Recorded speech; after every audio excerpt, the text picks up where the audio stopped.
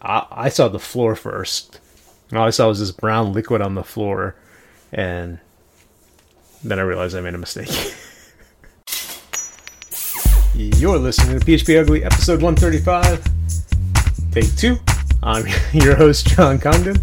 And with me is Eric Van Johnson. I promise one of these days we're going to smooth out all these issues and we'll get it done right the first time. Hopefully. One day. What we have to remember is we're an audio podcast mainly. All this video stuff. We are. This is true. Yes. Tom, I haven't forgotten about you. And our good friend Tom Rideout. Hi! I didn't even bring up your lighting this time. This whole second take intro, I screwed up everything. Well, again, we're an audio podcast, so we're not really worried about lighting. Yeah. Yeah, no, I got that lighting though. That lighting though, bro. I got a nice new Tautronics lamp, big LED thing that does whites and then like off whites for reading and rest mode and timers, and yeah, it's pretty nice. It was like when I first shopped for this kind of lamp, it was like $100 for a nice one, and this one came out to like $30. Not bad at all. Although you got its weird shadow now across your forehead that I'm going to make you conscious of the entire time. It's just my hairline. What happened to the ring light you were going to get right in front of your face? So light up your those your are pupils. expensive. I know. That's funny. That's exactly the same thing I thought when he mentioned that. It's like every time I see him, you see the people with the pupils all lit up. Yeah, they're nice. No, but expensive. I'm good. I don't need one of those. No, you do. You really do. Damn it! Walked right. Bring out all the blemishes. Oh, what are you guys up to? Everybody's week been? I've had a pretty exciting coding week. I've got a lot to talk about, but I don't want to hog the show. Sweet, that means I can go take a nap. A nap before bed would be awesome. What have you guys been up to? Anything fun? I started working yesterday, and congratulations! You actually started working. Vacation. I came back from vacation yesterday, and it wasn't until about 2:00 in the afternoon that I realized that I should have still been on vacation. I had forgotten what day I took off. And so you actually literally should have still been on vacation. Yeah, I should not have sat down at my desk and started working. I should have sat down in front of my TV and played video games. And I'm working on a large file upload system right now that's really cool. I've been using resume.js or resumable.js, which I wish every JavaScript library was like this one. It is so nice to use. Resumable. Interesting. It's no jQuery integration. You don't have to worry about that. It doesn't bind to anything. Like, there's no required DOM object for it. It's just a thing that you instantiate on its own, and then everything after that is configured with methods like bind to button or bind to droppable area, stuff like that. And it's just been so nice to work with because the documentation, because of the simplicity of the documentation, is really just smoothly laid out. And there's no fear of instantiating it through jQuery and then losing the instantiated object forever. You have to actually create a variable for it. What do you mean losing it forever? Oh, because you're binding it to an element or something, and... Right, and so now if you want to interact with the thing, it's bound to the element, and you have to hope that the jQuery library correctly returns the instantiated object instead of instantiating a new one, and I'm getting further and further away from jQuery now. I'm not liking it so much anymore. Mm-hmm. It was really nice at the time, but now, Yeah, I've kind of been on that bandwagon too for a while. It definitely makes things a lot easier, but a lot messier too. It almost feels like I hack with jQuery instead of code with it. Yeah. And so I'm getting used to this sort of raw JavaScript style that just works. Doesn't have horrible error handler pointers and all of the things that can go wrong in jQuery. The little bit I've done with Vue, I've liked that quite a bit. What is it about Vue that you like? The two-way binding is amazing. Just the getting a component up and running pretty easily. It's been fun. Yeah, I'm horrible at JavaScript, and every time I start to get into Vue, I really start to embrace, like, thinking this is the JavaScript library I need to learn, because I'm really getting into the mindset of separating out a back end and a front end and having them being completely different components. And yeah, Vue is very approachable for me. So I just don't do it enough. That's me. Yeah, I get like okay at it, and then I don't do it for a month or two, and then I completely forgot everything.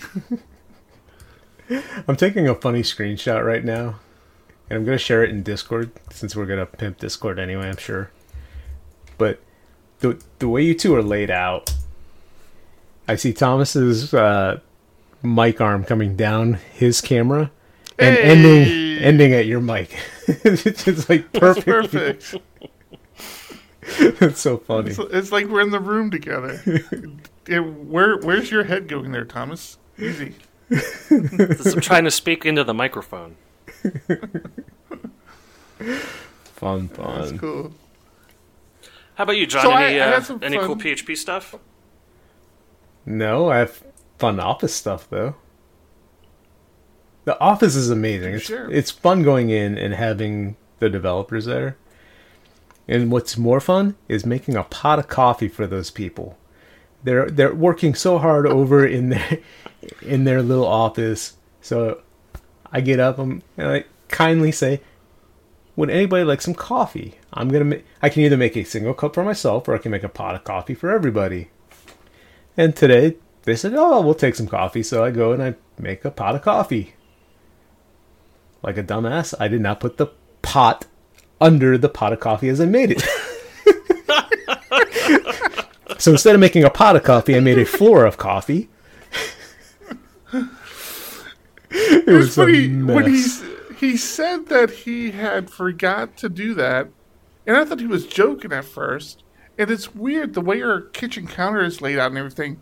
I looked in there and I didn't see anything. I saw a little coffee kind of on the counter at first. I'm like, oh, he spilled a little coffee, whatever. And then, I'm staring more at it, and I'm noticing, like, John's, like, serious. He's kind of pissed. And I look, and it's all over the floor. And then all of a sudden, it, like, starts to really show on the counter, like, everywhere it's at. I'm like, holy crap, he did literally make a pot of coffee without the pot. Running down the front of the cabinet, so it's like in all the drawers and under the microwave. It was not fun. Well, at least it's not new carpet. Oh wait. No, everything's new. Well, luckily it was in the kitchen, so there's no carpet. You don't have a carpeted kitchen? In the kitchen, Savage. In the kitchen under the countertop is a little water heater. I thought the water heater blew or something, because I saw the floor first, and all I saw was this brown liquid on the floor, and then I realized I made a mistake. Your first thought was no one could be dumb enough to make a coffee without putting the pot under it. Yep. And you bring this back to development, because when you're developing something, you sit there and say, nobody will ever be stupid enough to use it this way. That's why we don't code like that. Yeah, why wasn't there a sensor on the heating element to know that water was pouring directly onto it? Okay, so to John's defense, this is not a cheap coffee maker. And so he almost ruined a very expensive coffee maker. Well, I kind of agree with what you just said. There should have been some sort of indication that the coffee maker should have been smart enough to say, hey, something's wrong here. So, yeah, but whatever. Mistakes happen. I still want to know why our bathroom floor is getting so sticky, John. What are you doing? Sticky? Sticky? Never there. What are you talking about? Eric, you like my new Discord avatar? I do. I like it. I like it a lot. Yeah. You need to make that your Twitter avatar. I should see if I can get that logo broken down so we can all have our little avatars be our Twitter handles. Except for Thomas hates his. I don't hate mine. Yours is the best looking one. Yours looks the most like you. You really don't like it? I don't like anything that close enough resembles me. I don't have I just brought up the Patreon page because I have it on the background there, but kind of hard to see. But thanks to all our Patreons. Appreciate that. Yes, you make the first half hour of this podcast a disaster because we're trying to make everyone happy. So I had some fun coding this week. Can I share some of my coding stuff? Would love to hear it. Do we want to talk development at all? Nah. I have a ton of development stuff to talk. Okay, so I'm going to get started. Talking about hacking, talking about doing some Vue.js stuff, and I was getting into that. Frick has a very popular package that he published called Dashboard that it's supposed to be something you just like run on a screen and you like pull in all this information. It has all these tiles and stuff. And for the life of me, I couldn't get a couple of the pieces working. He displayed that at Laracon a couple of years ago, right? Yeah, exactly. Demoed it. Yeah. I couldn't get a couple of the pieces working, and I mean I'm struggling. Finally, I am talking to Sean and Matt from Larachat and friends of mine. I'm like, yeah, I don't know. This seems really simple. I had what I thought was a very simple problem, and they're like, well, let's do. You guys, you want to do some pair programming? I'm like, yeah. Actually, I think I suggested. I'm like, do either one of you want to pair program with me and help me figure this out? And they both volunteered. So I fired up Visual Studio Code, which I happened to have been working in that weekend because I was refamiliarizing myself with it, and I was liking it. I was getting a couple of my Vim shortcuts configured that actually had previously not been working, but because the product has matured, the Vim plugin has matured, they started working. They're become implementations for some of the things I wanted. The biggest thing was I needed horizontal and vertical splits, which it does now, and I needed to be able to do and I needed to be able to navigate those splits with my my little shortcut of Control H, Control J, Control K, which I could do in PHP Storm, I could do in Vim, and now I can do in VS Code. So I was enjoying it because VS Code is so much more lighter weight than PHP Storm. But then, so I started using the live share feature on VS Code, which please, JetBrains, really seriously consider coming up with an implementation of pair programming for PHP Storm because it's so nice. There is one, but you have to pay for it, right? Right. Yeah. So I do the live share with VS Code, which if you haven't done this yet, it's a fantastic way to do pair programming because the person you're pair programming with, they have their version of the code in their VS Code implementation. So they're not fumbling around in your VS Code trying to figure out how things work. They're working on the code in their implementation. and you're working on it in your implementation, and it's really really nice.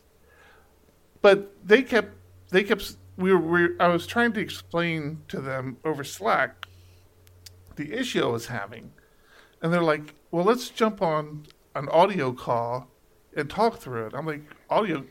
You want me to call you in Slack?" They're like, "No, no, no. In VS Code, there's an audio piece you can go to." That's what I said, and I kept looking and I kept looking and I couldn't find it. And they're sending me screenshots that they have, like it's right, it should be right here. It should be right here. Well, it turns out it's actually another pack that you have to install. It's called Live Share Extension Pack, and I think this actually installs Live Share as well. So you only really, I believe you only really need to install this one to have everything. But it included audio, it included a chat for sending links. I did live pair programming with them. I shared with them my my web server. So I shared my local port 8000 with them, and then I even shared with them because it was doing a callback and it was listening for callbacks. I even shared that port with them, and it was I mean, it was actually a very very nice way of doing some pair programming. Now we couldn't figure out the problem. It turned out. The application was just too broken, and we actually gave up on it. But the experience of pair programming with VS Code was awesome. And if you're watching the stream right now, I actually have the package up on the stream. It's called VS Live Share Extension Pack, and it worked. I mean, it worked pretty flawlessly. And I'm begging JetBrains to really really think about doing something like this for PHP Storm. It would be awesome. Well, I'm convinced. I'm installing VS Code right now. You know, I used it, I think starting around Thursday all the way through Sunday. It's all I used, and I saw the chinks in the armor again. The same problems I had before. There are fewer of them, but what brought me back to PHP Storm basically Monday morning was it still falls short in a couple places. The biggest place it falls short on is, and I don't know why this is an issue, but the conflict resolution and get pull requests. So in PHP Storm definitely does it hands down better than any other tool I've ever seen, where if you're doing a pull, or even if you're trying to do a push and there's a conflict, PHP Storm walks you through the best ways to resolve those conflicts. Like if you're trying to do a push, it'll say, hey, you need to either merge or rebase, and it lets you do that. If you're trying to do a pull, it brings up this nice little dual pane window, and it lets you kind of do a merge of the two files that you're having a conflict with. And I actually ran into a conflict with the code I was working on, and VS Code was just wasn't helpful. Either I don't know how to use it correctly, it wasn't intuitive to me, and it was very much back to the Vim days of going through the file and finding where all the conflicts were. That was a big thing, and again, another reason why I keep going back to using PHP Storm, but I don't know. I mean, VS Code is definitely gaining ground on PHP Storm. Like every time I go back to it, it's gotten leaps and bounds better than it had been previously. It was so much faster. One of the issues I had previously, and it might have been me, it might have been some of the extensions I had installed, but like there seemed to be like too many pop-ups happening, trying to explain to me like too much code intelligence. I'm like, get out of my way. I'm trying to see my goddamn code. Like every time I hovered over a function, it's like a dictionary of things popped up. So bottom line, you're sticking with PHP Storm? Is that? Well, I'm back to PHP Storm right now, but I'm bouncing back and forth. I mean, I really don't have. I'm liking VS Code a lot. And I think a lot of reason, the thing that keeps VS Code in the running for me is I like to bounce around with my languages. I mean, PHP Storm is great for PHP, but when I'm doing Python, even when you're doing JavaScript, it's not as powerful. Whereas VS Code, it seems to be just as powerful with Python, just as powerful with JavaScript. I mean, it's just across the board a very well-rounded tool. So, I don't know. I mean, when I have to, when the meter's running, I'm working on client stuff. I find myself going back to PHP Storm because it's like, listen, I'm not going to putz around here. I got to go with what I know right now. But like on the weekends, I'm finding myself firing up VS Code more and more, and I think I'm going to continue to do that. So, yeah I'm liking it. Okay. Definitely. For the price, it's nice. the low price of free. Yeah, exactly. Free fitty. So I got a question for you guys. I was thinking about it this weekend though, with Microsoft owning GitHub now, right? Because Microsoft bought GitHub, correct? Yeah.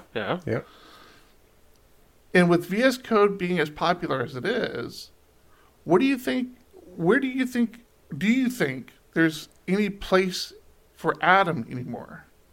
Well, Atom, if you don't recall, was an editor that GitHub released, which was actually very strong. I think it actually released before VS Code. Yeah, I haven't heard about that in a long time. I haven't heard people talking about it. Yeah, I still see it didn't seem to now and then. Didn't seem to stick with people well enough. No, unless you had a hipster mustache and a scarf. So I mean, it would make sense that Atom should just die on the vine at this point, right? Because why would you have both? Yeah, but nothing products? does. You know that someone's going to be like, Atom's dying. I have to take over as maintainer.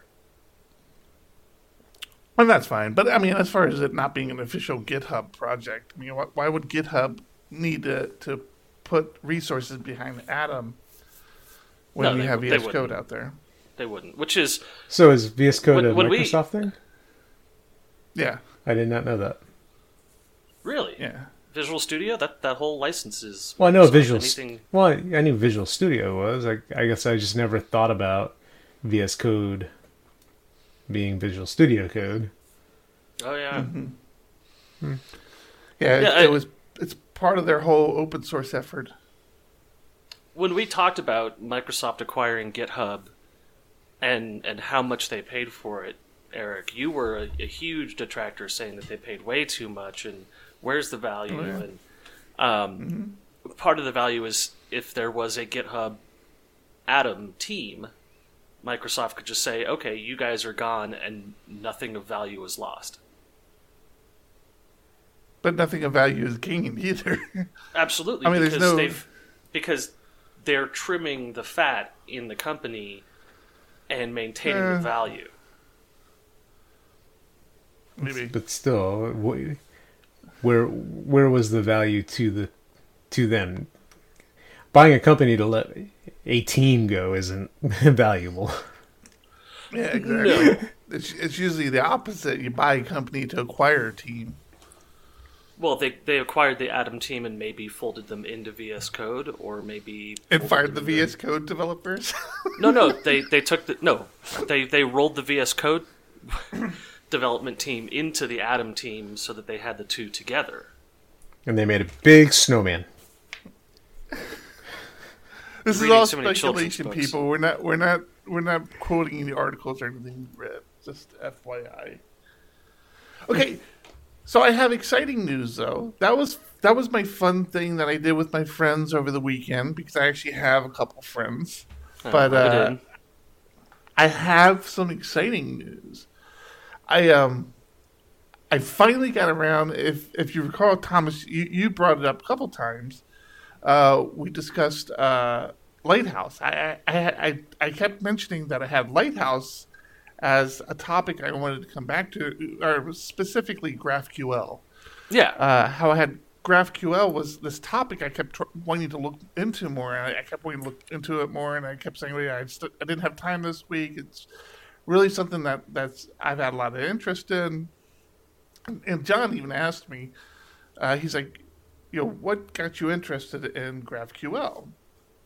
And I said, I'd seen a talk on it, and it just made sense, right? The thing that really resonated with me is the discussion around that the data that you're offering for consumption is essentially a data store. And how do you access information out of a data store? You query a data store. You don't have individual endpoints for every piece of data you're trying to get out of a data store. Right. It's sort of microservices the whole data store concept. Right. And it just resonated with me. I'm like, yeah, if you think about it, it's like we've been writing API endpoints for a while now, but we write all these API endpoints, and we try to control and dictate, what information is being accessed, how it's being accessed, how it's being displayed to the end user. So sometimes we do some mutations and things like that. And GraphQL just seemed to have a lot more eloquent way of handling that. But I really, really struggled getting my head around GraphQL and how you implemented it. And I had seen this package available for Laravel called Lighthouse. And I had been wanting to give it a try, and it said it was a GraphQL server for Laravel. It's very simple. I'm like, well, all right, let me try to implement this. And I actually pulled in the old Wave PHP code base because I had very few tables in there, very little data. I needed to offer up. I'm like, all right, let's see how difficult this is. Man, I'm here to tell you, blew my mind.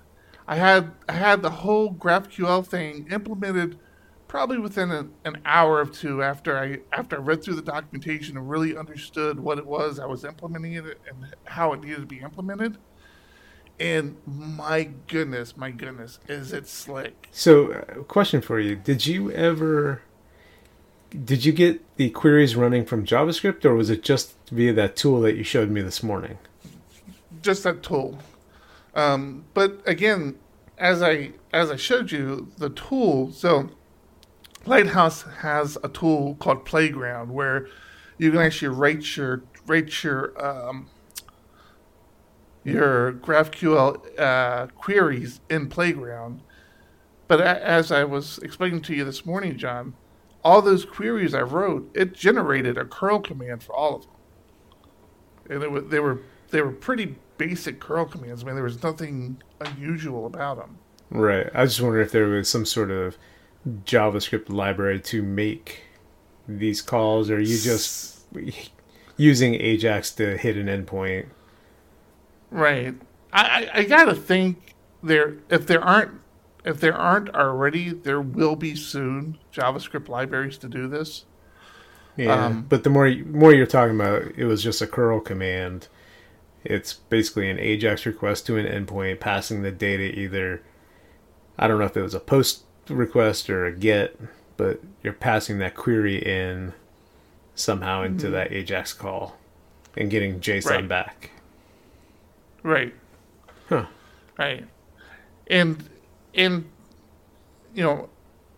I'm still in the early stages. There are things that I need to figure out how it's handled, specifically around authentication. So I should make sure that I'm clear what the GraphQL implementation I'm doing is with this Lighthouse package, and this Lighthouse package is specific for Laravel. And I say that because the Lighthouse package ties into the Laravel models. And that's what makes this whole thing. After implementing the package, there was a configuration file, which I don't think I touched. And then there's a schema file that's actually where you start to lay out what's available, how it's available, what the user sees, relationships, and you lay this all out in the schema file. But that schema file is tying into your existing Laravel models. Now that surprises me, though, because Laravel already had sort of a system for a JSON return type that had a fillable and protected or restricted for columns. Right, but Eric brought different. Eric brought up a good point when he was explaining it to me this morning. It's when we're writing these API endpoints. Yes, it's very easy to say when I ask for users, I'm going to get back an array of users with this data, which is in those fillable or protected arrays.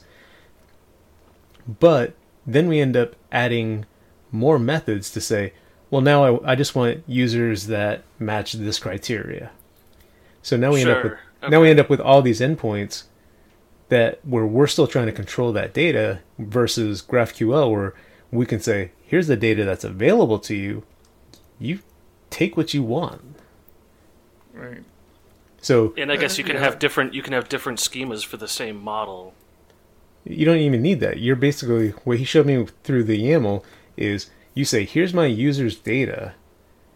You have access to ID, name, and email. You don't have access to password or date create or anything else. Now I can say, okay, I need all users, and I just need their name and email.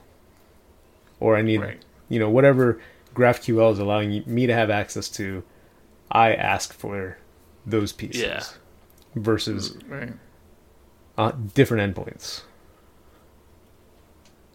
Yeah, that was really, really one of the things that was appealing to me because, again, this is all tying to the model, so you're just defining even the relationship. So with the example of, and I thought about it in hindsight, should have been one of those things I live streamed as I was figuring my way through it, but with the Wave PHP, all the speakers had talks, and maybe all you wanted were the talks. Maybe you didn't want the talks. Maybe all you wanted were the speaker names. And with GraphQL, to John's point, you tell GraphQL what information you want, but the schema is designed to those models. So you're just showing everything that's accessible from that model, and then the user's deciding what information it is that they want back. Right. It was really slick, and when when we're thinking back-end, front-end programming, on the back end, we're asking for very specific data when we're writing things. The front end is going through tens or hundreds of different endpoints to get data it needs. Now it just goes through the one and says, hey, I need this. So it's doing queries just like we would on the back end. And it doesn't look like SQL, but the mentality is the same. You're saying it's pretty close. It's not that far off. Yeah, you say speakers, and it can all be together. You say speakers, give me first name, last name, talks, give me this, and it's pretty slick. And so, as I was saying, the authentication piece, I need to work on, but that's also going through Laravel. The other very interesting piece about it is it goes through the Laravel middleware. So you can write you can take advantage of the existing built-in middleware like the API and the authentication stuff in Laravel, but you can also write additional middleware in Laravel that is, again, handled that this would have to go through. Pretty cool, man. And I'm trying not to get too, all in on it. Like, it just be like, this is it. This is how we're doing APIs moving forward. But man, trying not to get too Eric about it. I'm getting so close. And that's the other thing. I haven't done any of the other CRUD stuff. I haven't done any creates, updates, or deletes on it. I've just been doing reads right now. Now there are implementations for that stuff. I haven't played with that yet. I didn't want to get that far down the path, but man, it is very cool. I have to say I'm very excited about what I'm seeing. Well, I have a couple things. Go ahead. I wanted to bring up. We talked about John running serverless PHP with AWS Lambda. We Do you did? recall Did that? we? Me doing that? I did that. I have I not don't done think John's that. done it. We had talked in the past about Eric doing serverless PHP with Lambda. Yes. And a consultant named Rob Allen wrote up Acrobat? yes, Acrobat, AKRABAT.com. Fantastic wrote up guy. Extensive write-up on how to go serverless PHP with Lambda. So I thought I'd throw that out there for anyone who was interested in that topic. I don't understand any of this. I don't like AWS. I don't either, but holy cow, is it powerful. Oh yeah. No, that's great. Just not for me. Not my thing. Did I ever share the link that helped me get Laravel up and running? I forget. It's been so. I will have to go look through the show notes, and honestly, I would have to find it again. But that was I got PHP running on Lambda, which I was like, all right, that's whatever. But then I got a Laravel application running on Lambda, and that was the moment where I'm like, wow, okay, I can actually use this now. I mean, we're talking about writing a bunch of microservices again, and having microservices run on Lambda, super appealing. If I can do it in Laravel, that's super, super appealing to me. Yeah, but with Lambda, aren't you paying for computes? Yes. So running a Laravel application would be probably not the smartest. Why is that? Because, I mean, when it's not being used, if it's asleep, right? Right, but you're doing way more compute cycles for a request than you need to. Like, Lambda is supposed to be super small, very isolated. You get in, do the job quickly. Yeah, running like a full Spark. application. Yeah, running a full application like that, you're, just the bootstrapping is running a ton of compute cycles. Yeah, and there was a presenter at Wave PHP who said that these containerized systems can run really expensive if they're not correctly tuned. And managed correctly, yeah. Yeah. I can see that. I got my first Docker container, since you said the word container, into production recently. My Laravel application that I got to write. Ooh. And doing some benchmarks on it, it was hitting almost 600 requests per second, which to me was fantastic compared to some of the other stuff I do off of a single container. So that was interesting. Just fun benchmarks. Well, I also wanted to point you guys to the release of Laravel Accountant. I saw that this morning, actually. What is it? Because I did not see it. It sounds like it should be an accounting package for Laravel, but that is not what it is. It's an accountability package. Yeah. It's essentially who would call it an accountant event then? sourcing. I don't know. It's essentially an event sourcing implementation for Laravel, different than Event Projector, which is I know the one you guys have been looking at. No, we've been looking at event sourcing. You haven't been looking at Spadey's package? No. Well, we did briefly, but we haven't been recently. I mean, we've started. Excuse me. We've been looking at event sourcing as a topic overall, not necessarily specific Laravel packages. Right. And we're actually looking to implement a fairly complete implementation. We're not looking to implement like a dumbed down version of event sourcing. Well, the interesting thing about this package is that you attach it to a model and it takes a complete snapshot of the model's access and changes. And it signs these snapshots with a a ledger, some kind of encrypted ledger record. The idea here is that if you have models that you want to audit to make sure that they're not getting unauthorized changes or that changes are coming from unauthorized sources or whatever, this is some way of quickly spotting anomalies in your records. Yeah, I had read that. Yeah, that was interesting.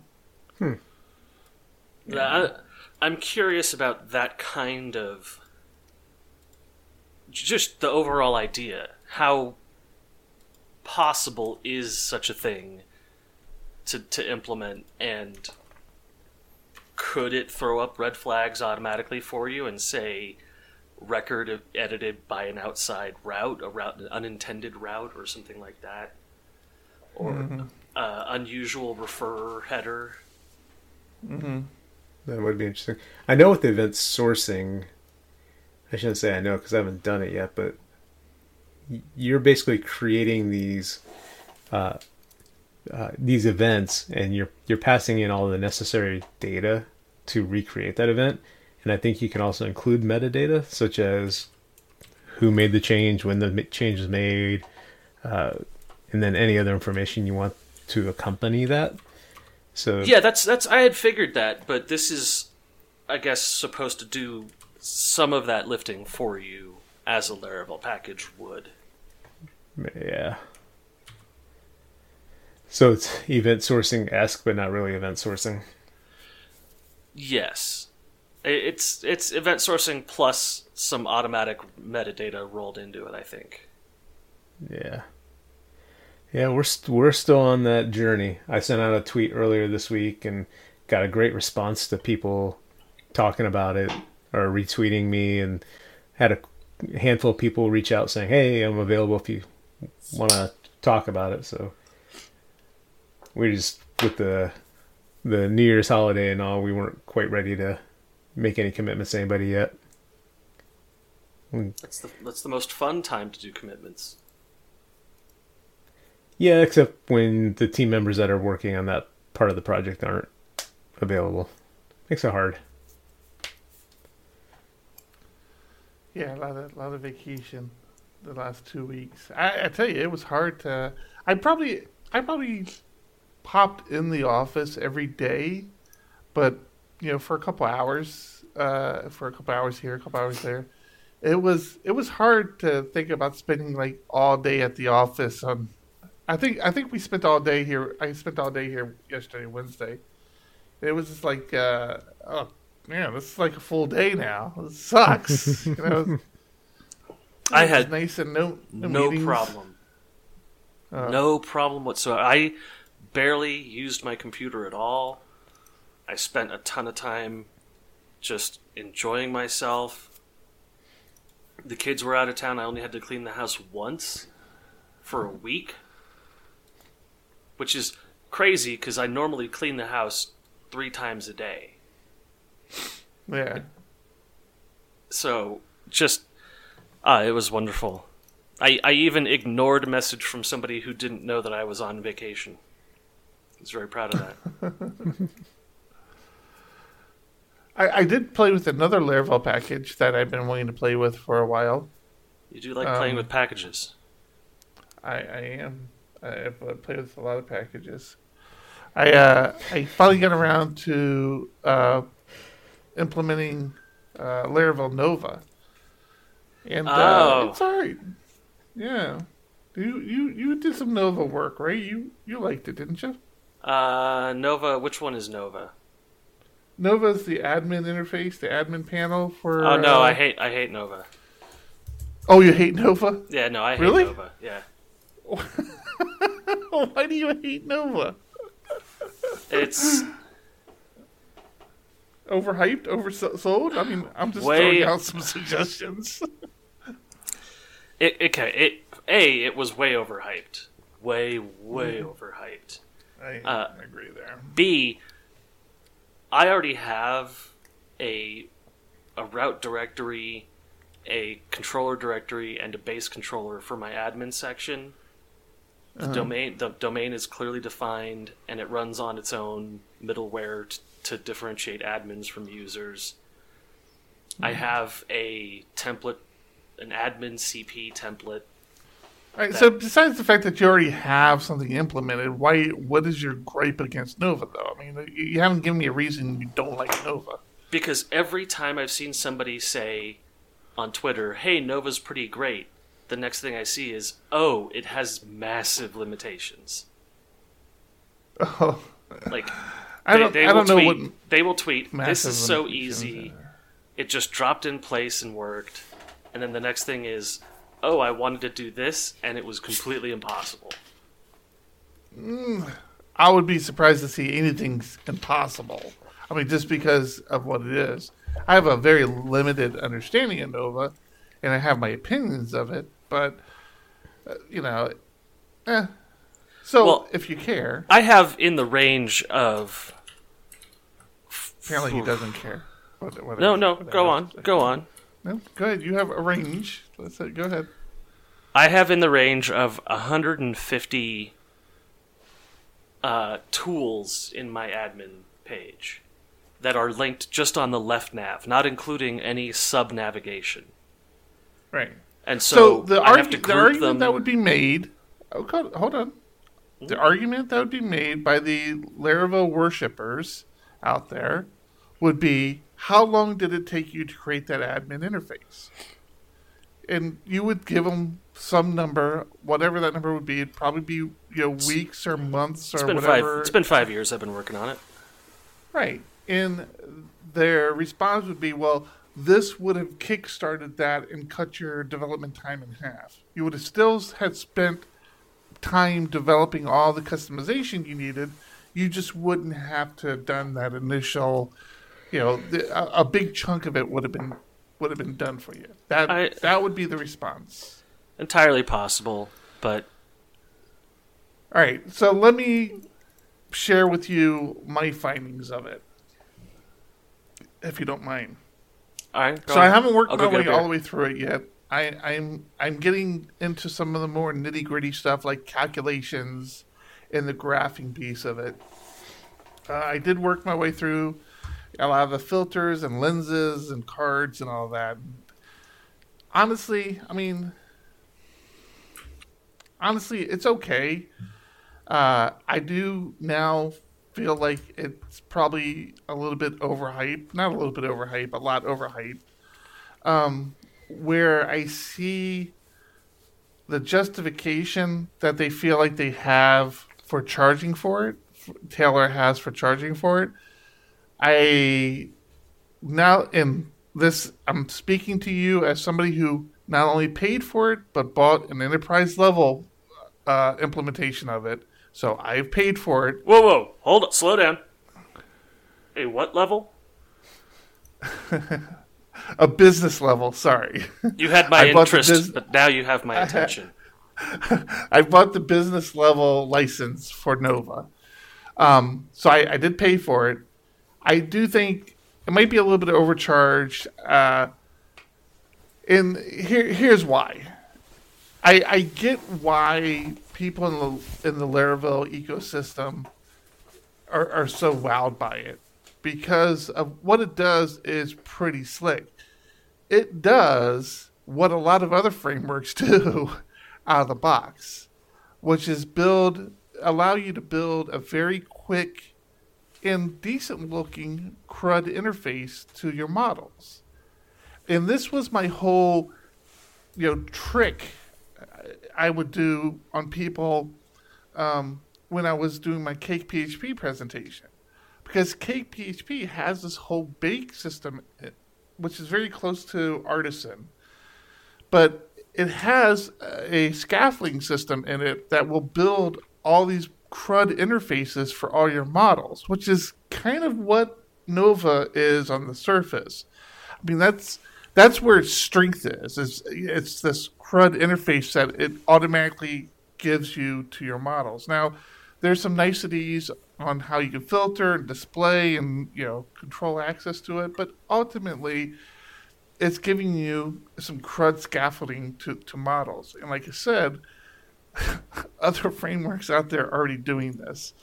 And I think some Laravel developers would be really surprised to see how well they do it.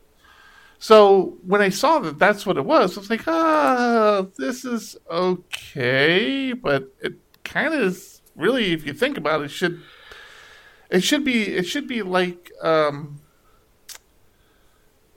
like one of these packages where, oh yeah, you can do this out of the box. You can do some basic scaffolding of your models, but if you want the nice scaffolding, you want the Nova product, which you're going to have to pay for it. So I felt that way with the debug or bar. one of Spadey's many packages.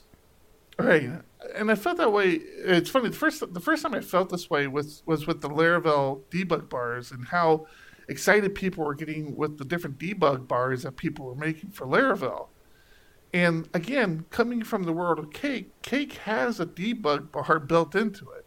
And it does, it, at the time, did more than the Laravel one did, but a lot of the same functionality.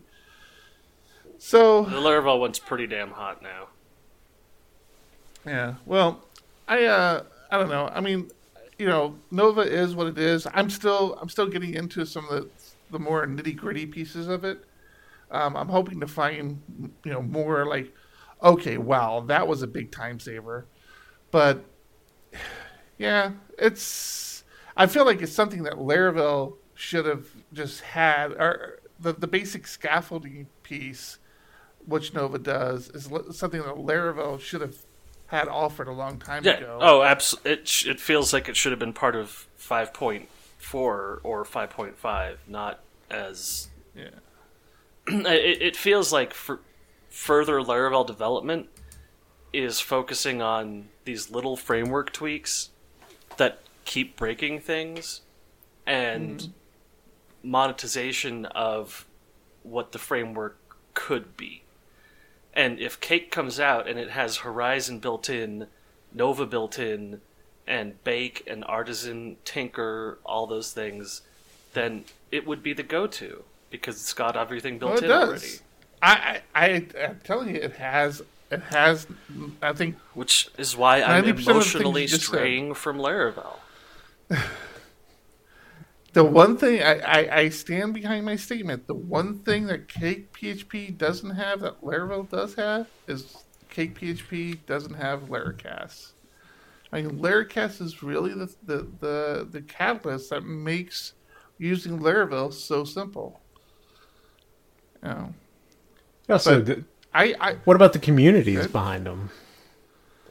Does Cake have as big a community as Laravel has? Nobody cares about community. You care about people using it. So Cake has a stronger community around community. Cake has a very good understanding of what community is. It was very large at one time. I don't have statistics, but I mean, Cake has its own conference. It doesn't pull in whatever the 600-700. I think what Laravel is up to now. I think they're shooting for 800 now. I think Cake is still around the 200-300 of attendees for their conference, but they don't have a billboard in Times Square. I tell you what.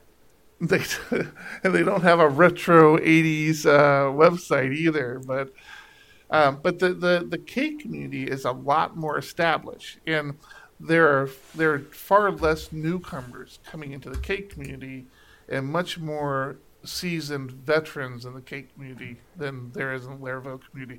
In the Laravel community, or what there is of a community in Laravel, the Laravel ecosystem, you're hit with this influx of just people new learning of, this is their first introduction to a framework, sometimes their first introduction to PHP, and everything's so new to them, and they're embracing all that, which is great.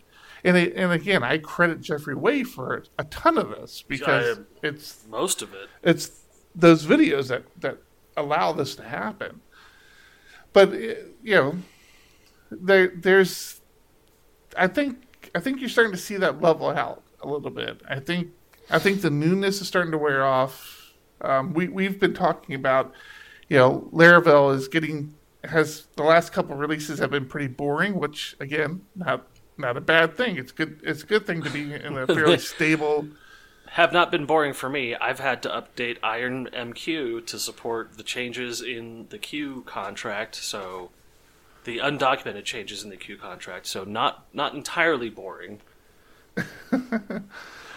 But yeah, I don't know. When Laravel has been around as long as Cake's been around, it'd be interesting to see where things compare. I mean, it's been such a massive ride for Laravel since 4 to where we are now, and we're only talking 3-4 years. I mean, that's all we've. Is that about right? When 4 came out, about 3 or 4 years ago.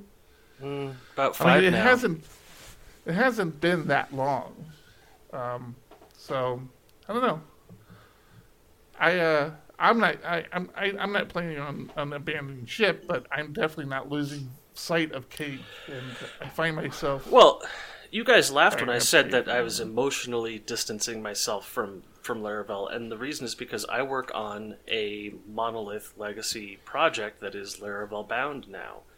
I don't have upcoming greenfield apps that I'm going to be switching frameworks back and forth from or anything like that. So my attachment to Laravel at this point is purely functional. I'm just required to be attached to it. But seeing the wind blow, I'd love to get into Symfony. I get you there. I can feel that, but again, I mean, at this stage, it's like any other code base, right? I mean, for better or for worse, you have to maintain it. Mm-hmm. At least with Laravel, you have some standardization in on how things are implemented. Yeah, it's so hard to write a code base that isn't tied to the framework in some way or another. I know it's possible. It's just really hard to do. But that's the direction professionally that I'm going. I'm trying to write all of my stuff now with as much framework agnostic code in it as possible. But what do you think that's going to buy you? I'm just curious. Portability? I mean, I know that's the argument, but what's the what good is portability? What good is but portability? When you talk portability, you're saying, oh yeah, I'm preparing for us in 5 years completely shifting from Laravel to Cake, and then watch me move my code over. Ha ha ha! This will work. That sort of thing doesn't happen. That's right?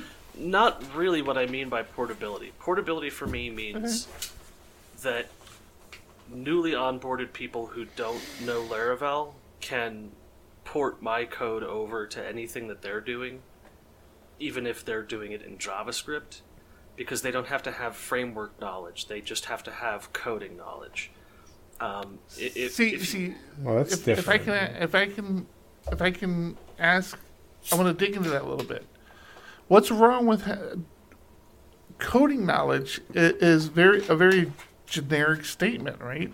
But having somebody with framework knowledge, and there was some tweets going back and forth about this just today over the last couple of days, I think. And I think TJ Miller even said it. He's like, hey, I can code in PHP, I can code in Python, I can code in Go.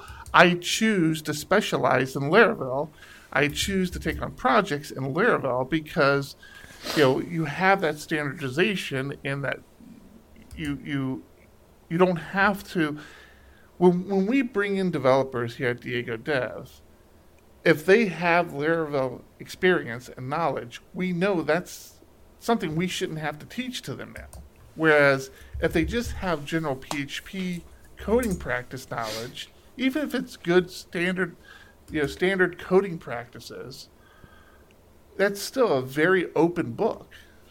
Sure, but if they have PHP knowledge and they're a Go expert and you've hired them to write a project in Go, then at least that they can read the PHP without having to understand that Eloquent uses magic methods for everything that it does.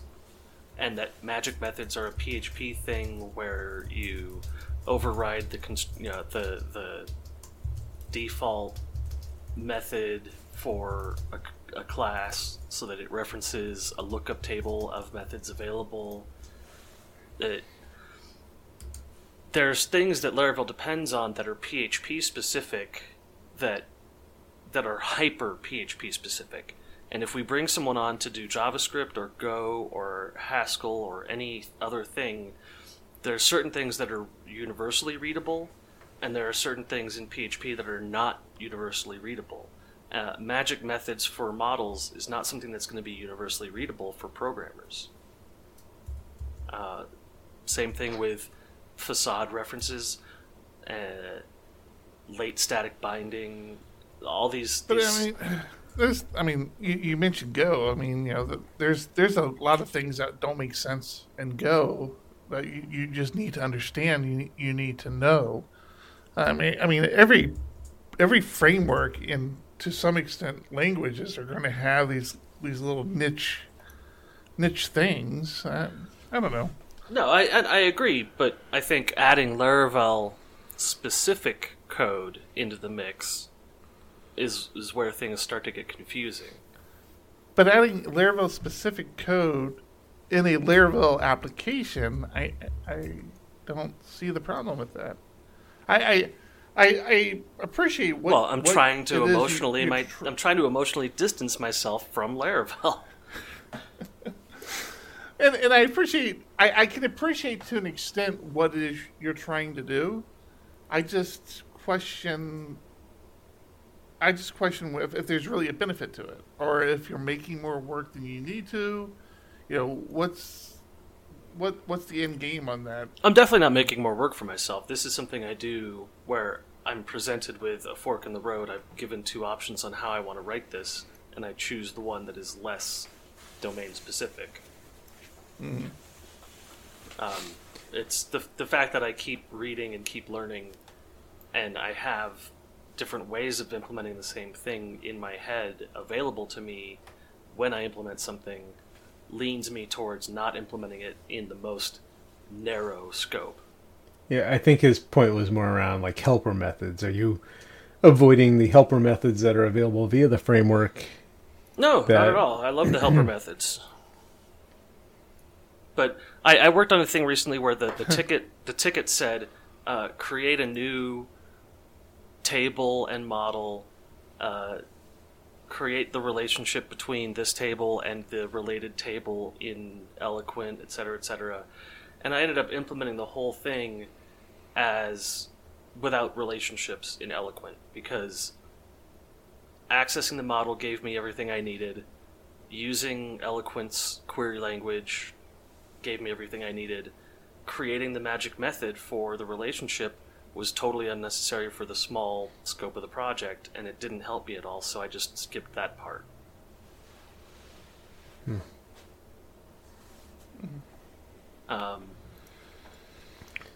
It's yes, there's cases where I want to have the relationship so I can do these complex relationship-based queries and get all of the child and parent and pivot objects, but this was a case where it wasn't really necessary. It added complexity, and it made it harder. So what to read. You just did like raw database calls, or yeah. What did you? Where ID equals ID. See, this is where I'm getting super excited about event sourcing. Is in those joining of tables, you project it to a new read model and get all the data you need. You don't have to join tables anymore. I don't like that at all. Yeah. You've described something ugly to me. The whole point is you're creating new data sources that you can read from. You can't write to them, but you can now store data in ways you need it or you want to access it. I'm telling you, Thomas, the more you think about event sourcing, the more you ask yourself why you haven't been doing this your entire life. The little piece I was working on, I was doing some admin stuff, and I wanted to capture the rates of what we're paying our contractors, so that we could run reports. And I realized, and I actually ended up not putting it in the database because I realized, I'm like, but wait a minute. this is where we need an event for this, because if I put a rate in here and that rate changes in 3 months and I try to run a report, I need to know that that rate had changed. So, I have to track all this stuff. And every time I look at data now in a database, I start thinking about events. And I'm like, okay, how can this data change? And is that significant information that I should have known in the future? Like in the future, should I be able to know that, my wife, when she was in high school, had a different last name? And when did it change? Whoa. Why did it change? And what action, what action bitch. made that made that change happen? It's just things like that. It's just like, John had one kid at one point. Now he has 2 kids. And when did that action happen? And why? And, if we're talking about John's history back when we had 1 kid, how do we know that he had 1 kid at that time? Yeah, everything is event sourced in my head now. Everything is event based. Maybe I'm getting old. I don't want to start thinking while I'm going to sleep. I'm getting so frustrated. I'm getting so frustrated that we're losing that information now. I look at relational databases now, and spit and just to the side. Oh man, I just think about it. I mean, we have tickets that come into us that say, "Oh, hey, customers trying to run a report on this product, but they changed the price of the product, and now the report's not running correctly because they want to run the report from last month, and last month the product cost this much." I'm like, okay, well, that sounds like a normalization problem. Man, everything's events though. Everything. Yeah. It's driving me nuts. And this is also slowly pushing me towards NoSQL solutions as well, as a side note, because a lot of the NoSQL solutions that I've been looking at essentially do event sourcing. I mean, they keep records of how the document. Yeah. They keep records of how the document is changing. They don't keep. They don't. It's not always an entire history. Right, and it doesn't document what triggered the change. Like, let's use the last name thing, for example, right? The document may change where it says, my wife's last name now is Johnson, and her marriage status may have changed to married, and you may be able to put that together, but it doesn't actually document the fact that the reason her last name changed was because she got married. And you can have merge conflicts within documents, which is a completely separate issue. So, to be clear, I didn't say it was event sourcing. I said it's sort of like event sourcing. It's what's leading me to looking more and more. It sounds like it's going to complicate my life so much. Well, it is. Yeah, it probably will. It probably will.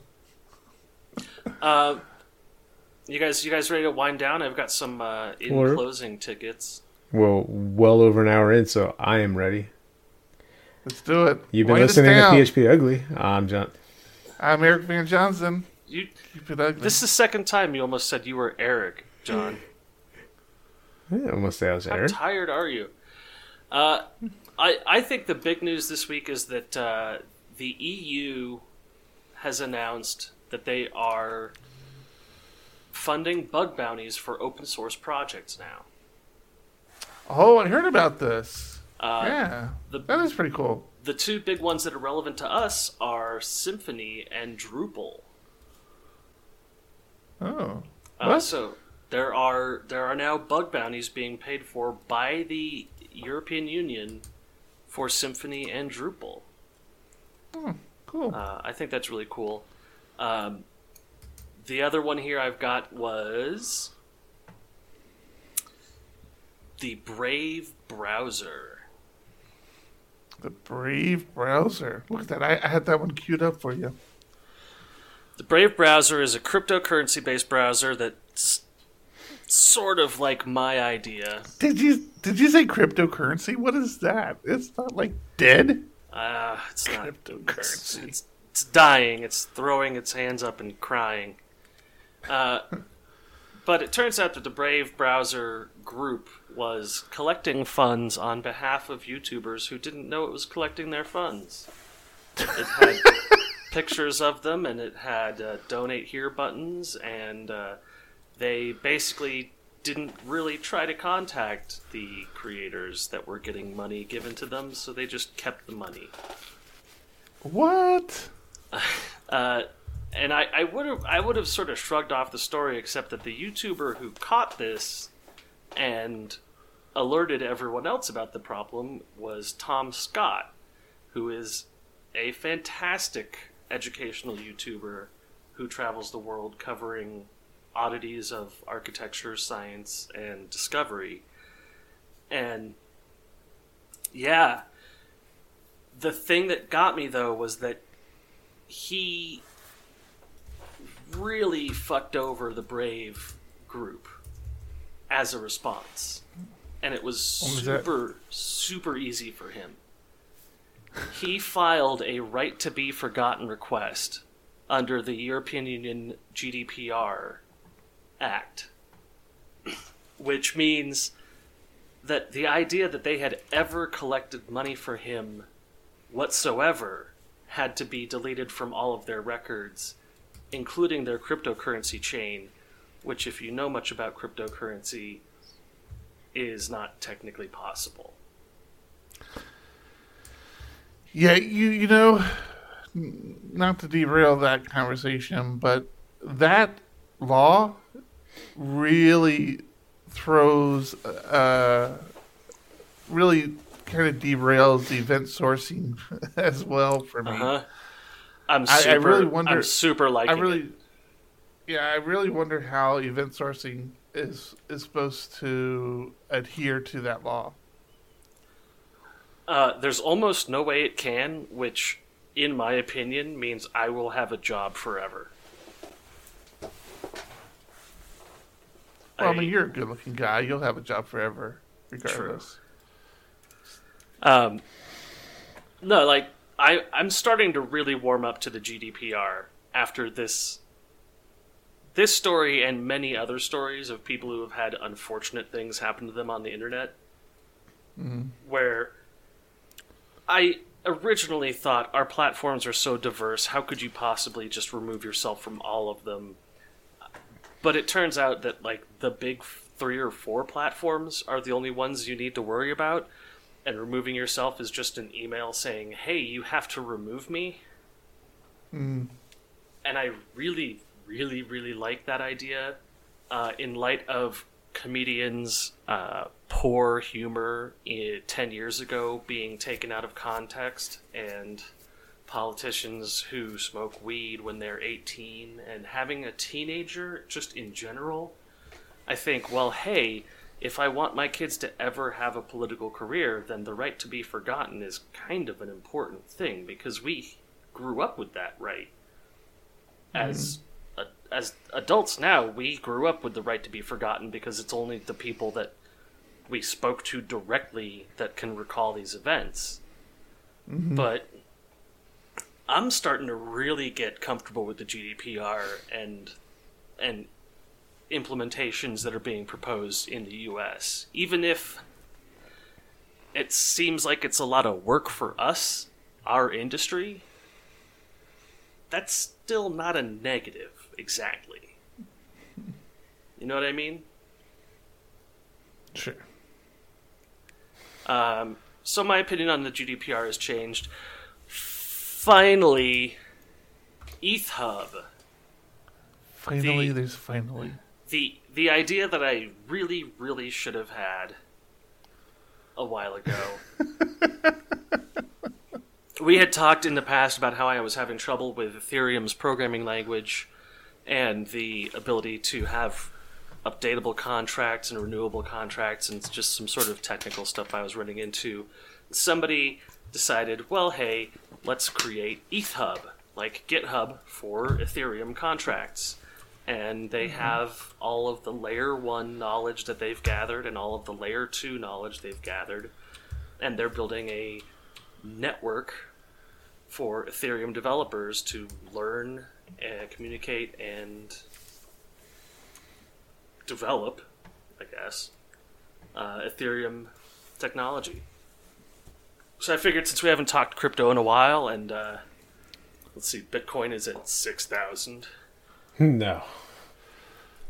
It's more like 3,800 last I looked today. I think it's not great. Last website we pulled up was at 35 or something. Yeah. 38. Yeah, it's not good. My, So, I know we have listeners who tuned in on my cryptocurrency conversations. I thought they might be interested in this. One of the ways to really guarantee yourself a tech job in the next 10 years is to understand the programming languages behind Ethereum and related coding technology. So check it out, ethhub.io.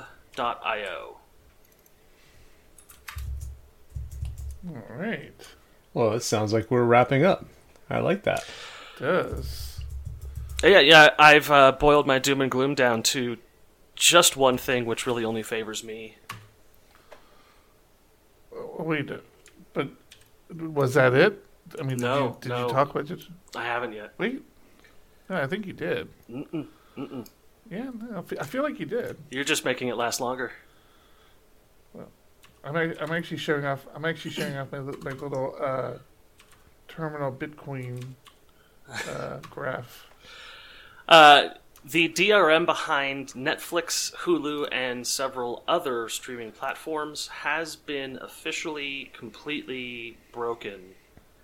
So the high definition raw streams that are coming from Netflix are now open access to pirates, and they can get the full 35 gig copies of movies in high definition, which means that awesome. the piracy market will be flooded.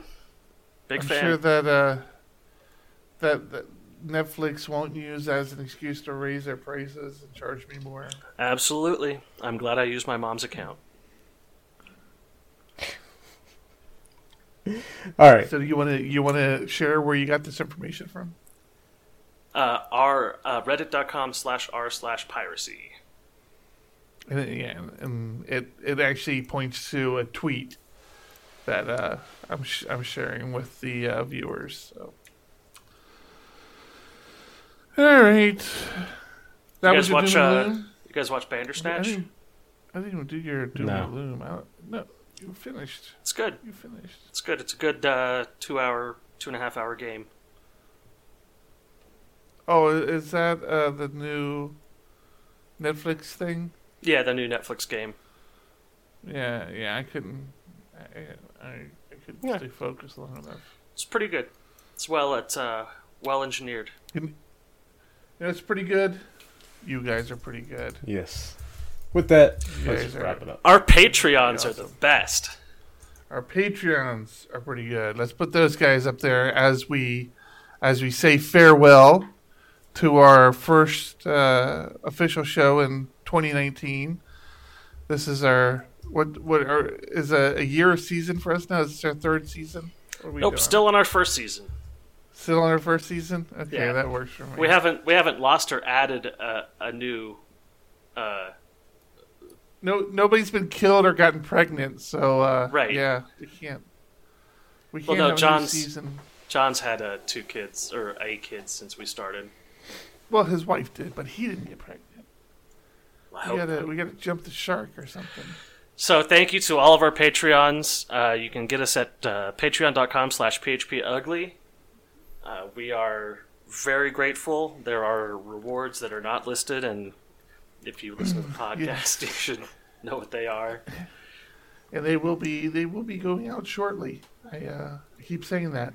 Well, no, they won't be going out shortly. I still have to order the mini lanyards for the real heroes of Patreon, but I'll get those ordered here shortly. It's a new year, so John's releasing budget for me finally. He's a stickler with the budget. Is that what you guys call it? Releasing budget? Yeah, he basically makes me think we're going out of business every month, and then as often as finds possible. the money to pay people. Yeah. Yeah. Where's John at? Oh, he just went into the bathroom to release the budget. All right. Inappropriate. I'm hanging up. But that would explain why that floor is getting so sticky, I guess. All right, thank you everybody for listening. Everybody in our Discord, every one of our Patreons, YouTube, and all of your other audio sources. I'm Tom Rideout. I'm John Congdon. I'm Eric Van Jensen. Keep it ugly. Keep it ugly. Keep it ugly. Thanks for listening to this episode of PHP Ugly, and thanks to our sponsors, the Diego Dev Group. If you're looking for developers who care about the code they create, the communities they build, and the solutions they implement, then reach out to the Diego Dev Group. You can find the Diego Dev Group at www.diegodev.com. That's www.diegodev.com. Show notes and RSS feeds can be found at www.phpugly.com. Follow PHP Ugly on Twitter at PHP Ugly or join us in our Discord channel. Subscribe to the podcast on iTunes, Google Play, or in your favorite podcast listener. A rating of 5 stars is always appreciated. Until next time, keep it ugly.